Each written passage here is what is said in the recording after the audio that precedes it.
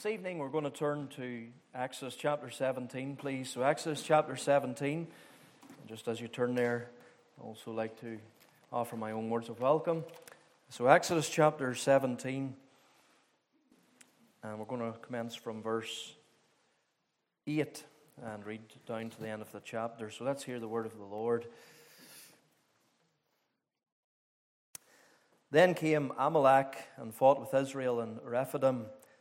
And Moses said unto Joshua, Choose us out men, and go out and fight Amalek. Tomorrow I will stand on top of the hill with the rod of God in mine hand. So Joshua did as Moses had said to him, and fought with Amalek. And Moses, Aaron, and Hur went up to the top of the hill. And it came to pass, when Moses held up his hand, that Israel prevailed. And when he let down his hand, Amalek prevailed. But Moses' hands were heavy, and they took a stone and put it under him, and he sat thereon. And Aaron and Hur stayed up his hands, the one on the one side and the other on the other side, and his hands were steady until the going down of the sun. And Joshua discomfited Amalek and the people with the edge of the sword. And the Lord said unto Moses, Write this for memorial in a book, and rehearse it in the ears of Joshua. For I will utterly put out the remembrance of Amalek from under heaven. And Moses built an altar and called the name of it Jehovah Nissi. For he said, Because the Lord hath sworn that the Lord will have war with Amalek from generation to generation. Amen. And we know the Lord will bless his word to all our hearts. Let's just still ourselves once again, please, and ask for help, even as we come to consider what lies before us. So let's pray. Heavenly Father, we thank Thee once again for the great privilege to have the Word of the living God. And Lord, even as we've been considering in the Bible class, inspired, inerrant, authoritative, sufficient, and clear Word. And we thank Thee, Lord, for the Holy Ghost, the one who comes, the one who is given to guide us into all truth. And we pray, O God, that He, the author of the book, will come, and that He will be our teacher and instructor, that He will be the one who will open our heart and open the Word. We ask of Thee, come, O God, and teach us and help us and lead us, even, Lord, in the time of prayer later on. We pray for Your blessing now to come. I need Thy help. Lord, take from my mind and anything that is not pleasing to Thee, and fill me with Thy Spirit, and help me speak as Thou would have me to speak to this and these Thy dear people. So, Lord, do us good now and shut us in and take away distraction, elevate even the lethargy of our minds and our bodies, and give us attentiveness to the Word to hear what our God would have to say. So these things we ask in Jesus' name, with an eye for His praise and Thine everlasting glory. Amen. We live in a country that is familiar with banners, and I would venture to say that we have the highest concentration of banners per head than anywhere else in the world. It has been suggested that the significance of banners in Northern Irish culture influenced the operational name of the British Army's campaign in Northern Ireland during the Troubles, which was called Operation Banner. Now, of course, the highest percentage of banners belong to the Protestant orders, but there are other groupings that have their banners, such as trade unions and religious organizations. Most banners, they are painted by professionals on silk, although canvas was used and a popular material in the past. The banners that we're familiar with, well, they have depicted on them different subjects, such as a reformer, a Bible and a crown, a local landmark, or some biblical story. Well, tonight we're going to think of a more glorious banner. A more glorious banner. In recent weeks, we have been looking at the compound names of Jehovah, the Lord. We've already considered Jehovah Jireh, the Lord will provide, and also Jehovah Rapha, the Lord that healeth thee. And tonight we move on to the third compound name that is revealed in Scripture. Now, only a few weeks had passed since the children of Israel had left Marah, the place where the bitter waters were healed, until they reached the place of Rephidim. And this is the place where the Lord revealed Himself to them as Jehovah Nissi, or the Lord my banner. And that's really the heading and the title of the message this evening, The Lord My Banner. We're going to consider it under two headings tonight.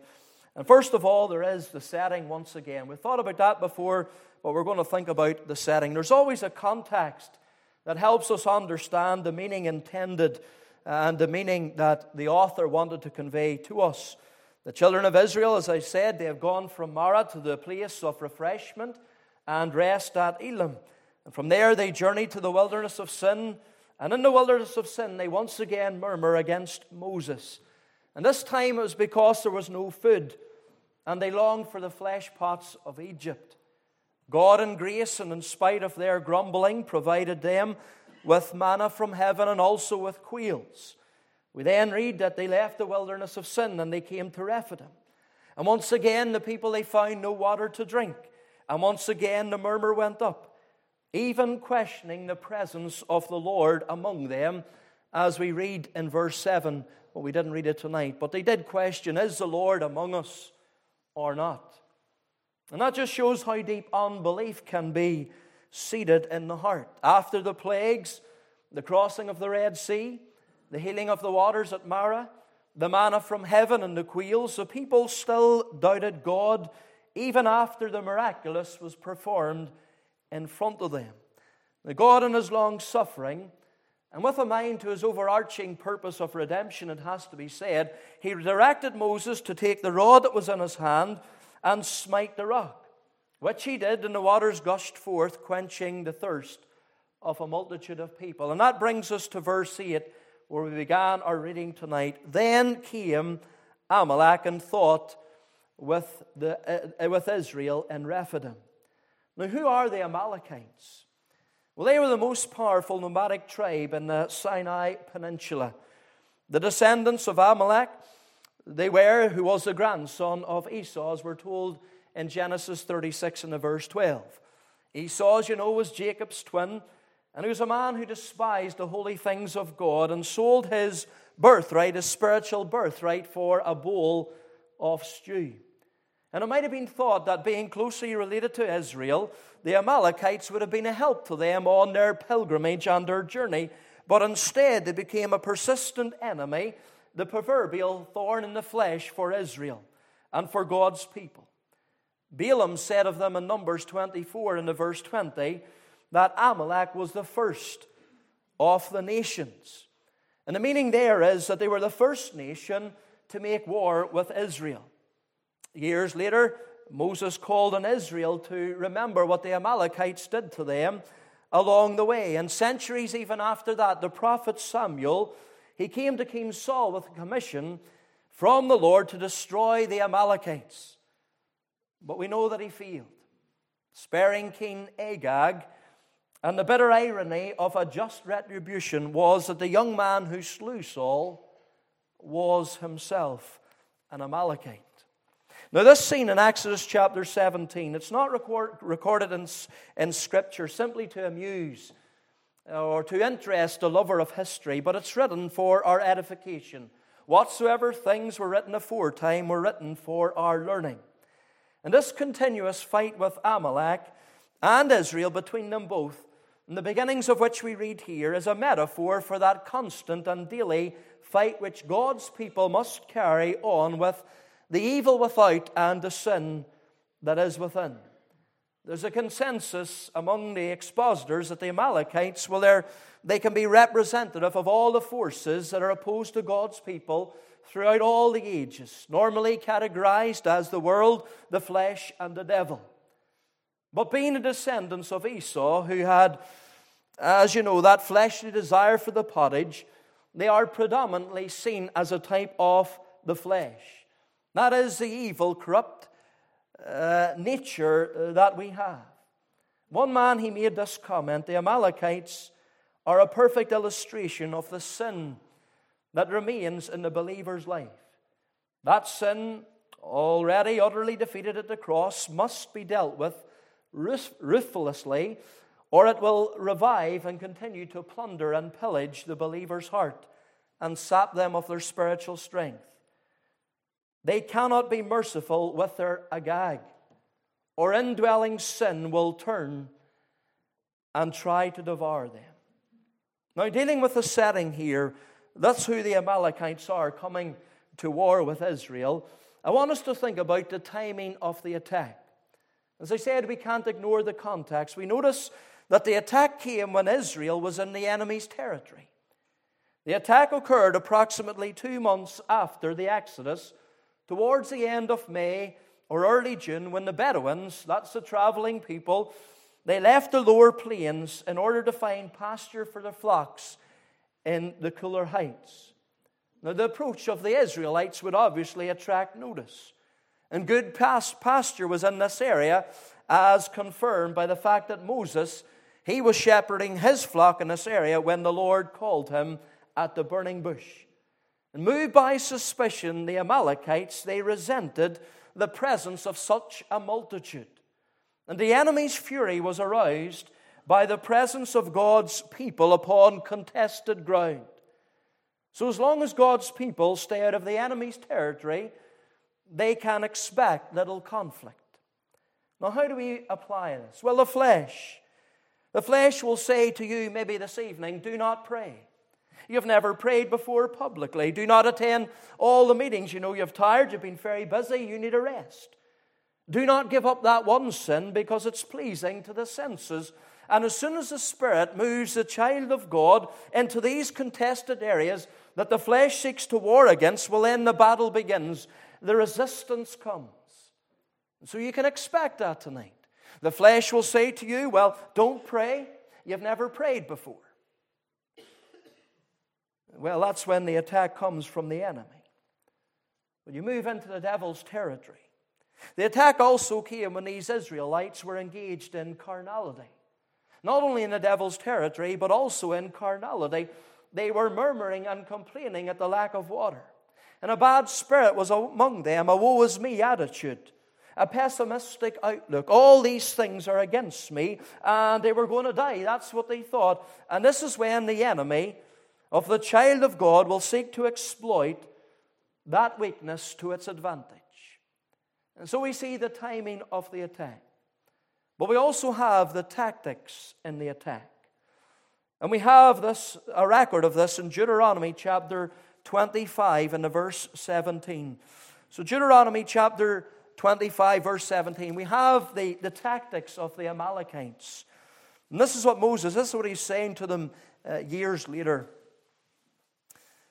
Deuteronomy 25 verse 17, and he tells them, remember what Amalek did to thee by the way, when ye were come forth out of Egypt, how he met thee by the way, and smote the hindmost of thee, even all that were feeble behind thee, when thou wast faint and weary, and he feared not God. It appears that the Amalekites, they first carried out a sort of harassing guerrilla campaign against Israel before they came out in the open pitched battle against them. And in this we see the enemy's subtlety. And this is something we're not to be surprised at, because we read in Genesis 3 verse 1, now the serpent was more subtle than any beast of the field which the Lord God had made. And the Amalekites, we read there in Deuteronomy 25, they attacked the hindmost, those nearest the rear, furthest behind. And we are to be careful that we don't turn out to be back row Christians. Now, I'm not talking about those who are literally sitting in the back row tonight, but I'm speaking about those who follow afar off, just as Peter did. As we read in Mark chapter 14 and verse 54, and because of that, he became an easy prey for the enemy. And those who are on the peripheries of the work, the periphery of the fellowship and the meetings, they make themselves easy prey for the enemy. So we have the subtlety here in the attack, but also look at the vulnerability of the ones that Amalek attacked. We read there in Deuteronomy 25 verse 18 that he came to the feeble, the faint, and the weary. And you know, we see the same principle in nature in those wildlife documentaries. That's the one the predator will seek. You see, there's no mercy with the enemy. The enemy will attack the young in the faith, the saint who's weary from labor, and the sick. with all sorts of accusing thoughts and temptations. And this is the tactic of the devil, and we're not to be ignorant of his devices. We're to be on the lookout for those among us who may be feeble, faint, and weary, and pray for them, encourage them, and help them in order that they might not be back row Christians. And that responsibility lies upon us all. If we see someone drifting away, flagging backwards, they're maybe not out at the meetings, well, it's a responsibility of us all, because they become an easy prey for the enemy. So we have the timing of the attack and the tactics in the attack, but in this setting we think about the triumph over the attack. And this really takes the bulk of this passage. In verse 9, in Exodus 17, Moses appoints Joshua to respond to this attack of the Amalekites, to choose out men and to go out and fight. Now we know nothing else about Joshua at this point. Later we find out that he is the son of Nun. He's really a tribal chief. He's Moses' right-hand man, and he is a designated successor. But we only read here that Moses said to Joshua. And that's all we know about this man at the moment.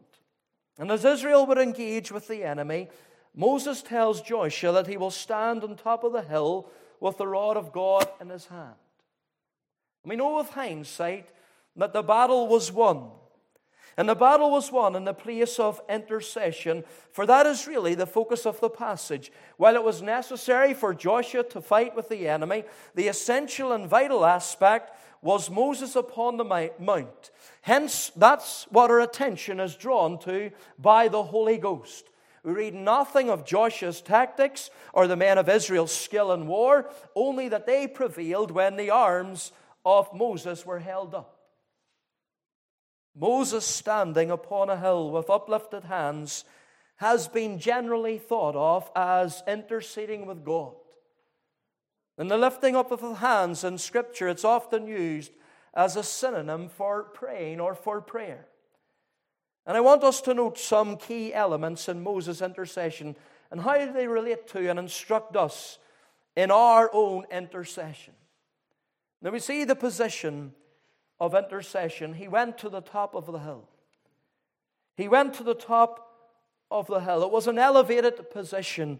And you and I, through Christ Jesus, can ascend into the hill of the Lord, into the holy place, as Psalm 24 verse 3 puts it. And that's where God's throne is, a throne of grace. We have access into the holiest by the blood of Jesus, by that new and living way.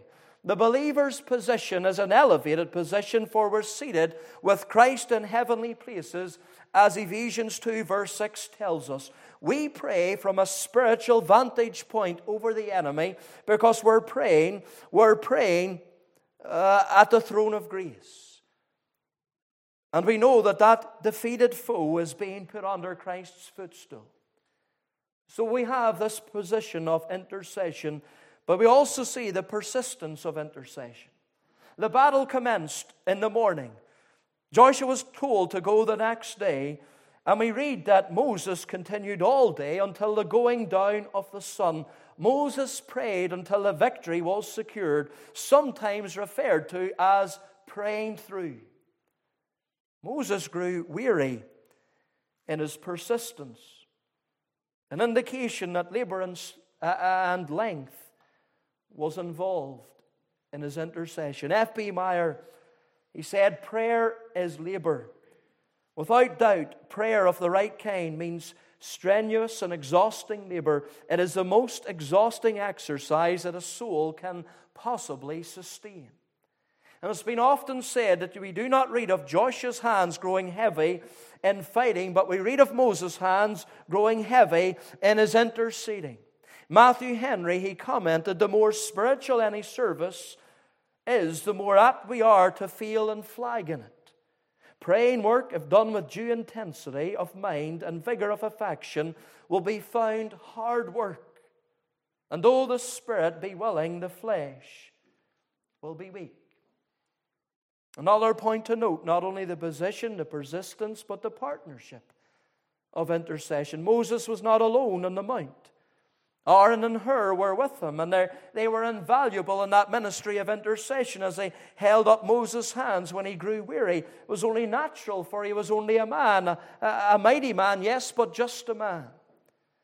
And the Apostle Paul desired of God's people that they would strive with him in prayer. As we heard on Sunday morning in the early morning prayer meeting, Romans 15, verse 30. Now I beseech you, brethren, for the Lord Jesus Christ's sake and for the love of the Spirit, that you strive together with me in your prayers to God for me. Reverend Wagner, he needs us to hold him up in prayer.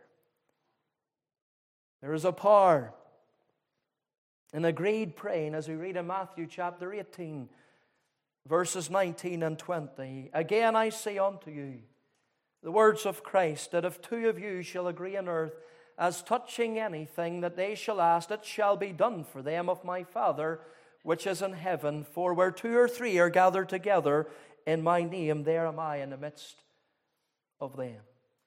And there's so much material in the book of Acts concerning the united prayers of the early church and the great impact they had. And then we have the power of intercession. Verse 11. It tells us there, and it came to pass when Moses held up his hand that Israel prevailed, and when he let down his hand, Amalek prevailed. And then verse 13, and Joshua discomfited Amalek and his people with the edge of his sword. It has been said, when men work, men work. But when men pray, God works. And that is why this week of prayer is so vital to the Bible conference. It's why our midweek prayer meetings and our prayer meetings before the service on a Sunday, they're so vital. Yes, the preacher needs to prepare, to put in the effort, to do the work, to wield the sword of the Spirit, which is the Word of God with all its might. But if it's not bathed in prayer and backed with intercession, well, then effort is not simply enough. We could preach until the veins are popping in our neck, or we're blue in the face, to use the expression. If we want God to work, and I know we all do, if we want God to work in the Bible conference and our Sunday evening service, well, then we need to intercede. That's where the victory is won. When men pray, God works. The prayers of Moses were greater than any army. And it is not what Mary, Queen of Scots, intimated concerning the prayers of John Knox. I feared John Knox's prayers more than all the assembled armies of Europe, is what she said. When the battle was won, the Lord gave Moses a message to write in the book concerning the Amalekites, as we read in verse 14. After which Moses built an altar and called the name of it Jehovah Nissi, the Lord my banner. So that's the setting. Well, secondly and finally this evening, because we want to get to prayer, we have the significance. The significance of the revelation of God in this name. And surely there is more to this account than simply instruction concerning our intercession. Well, of course there is.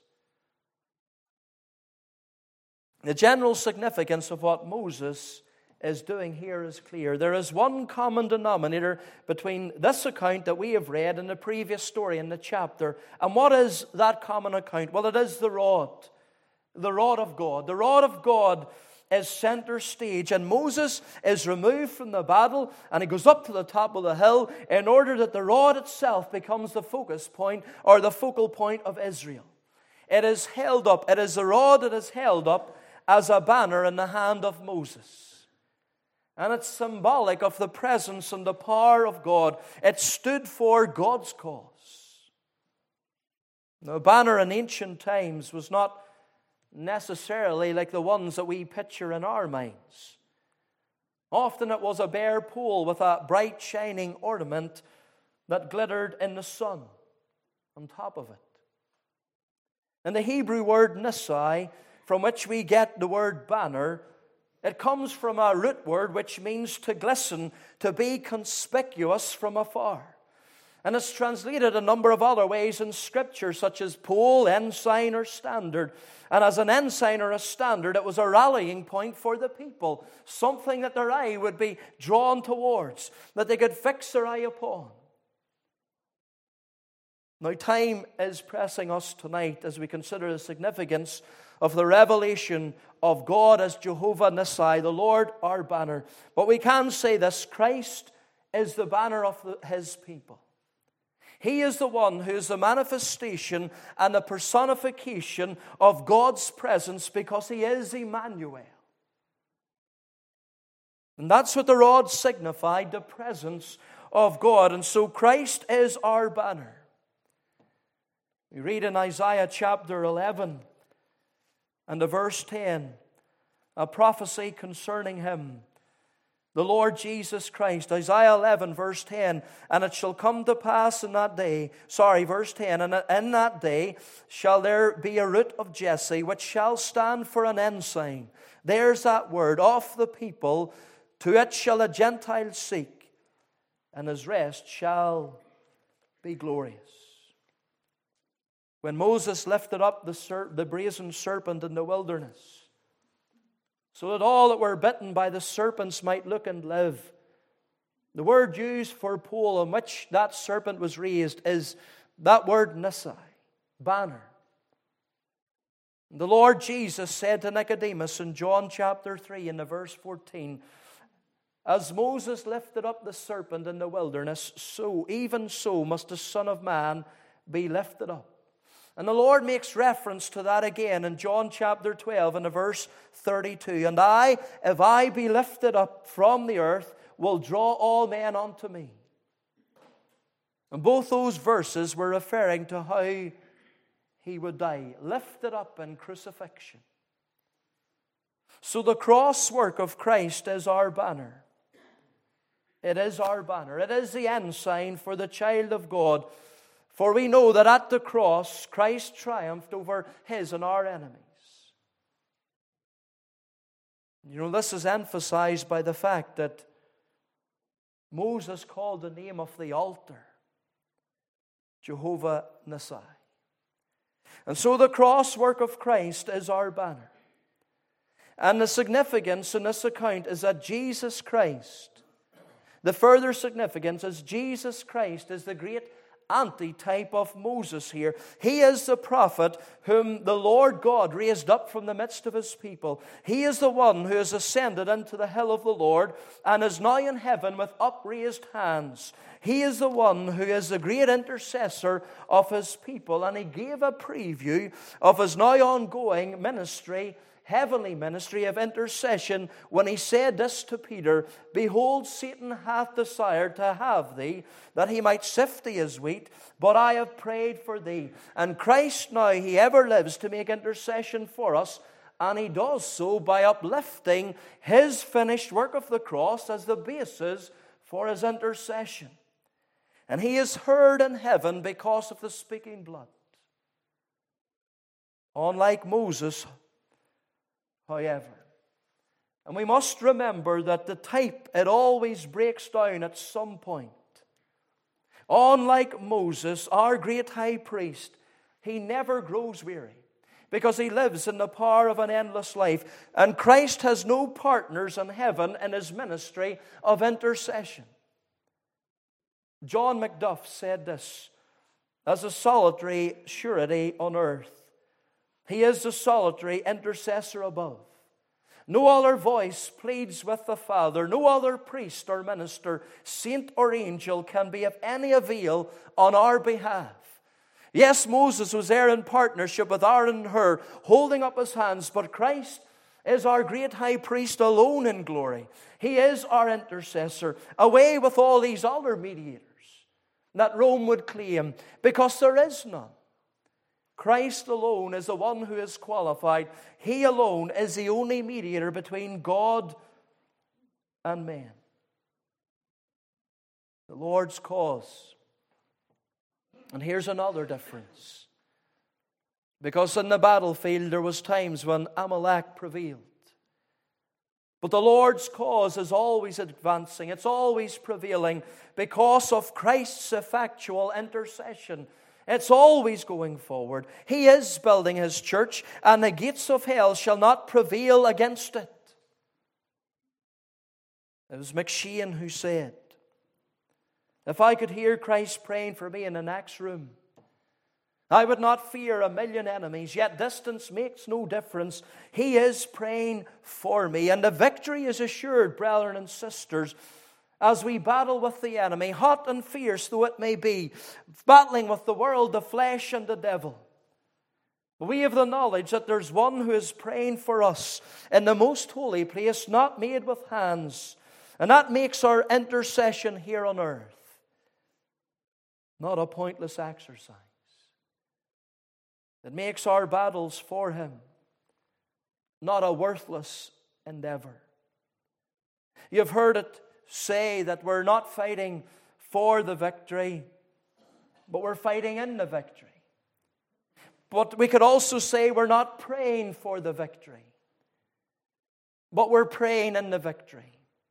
And this is the victory: whatsoever ye shall ask in my name, that will I do, that the Father may be glorified in the Son. We are praying in the victory. You know, there's much in this portion. And I've really only skimmed over tonight thinking about the setting and the significance. But what encouragement we have here to pray.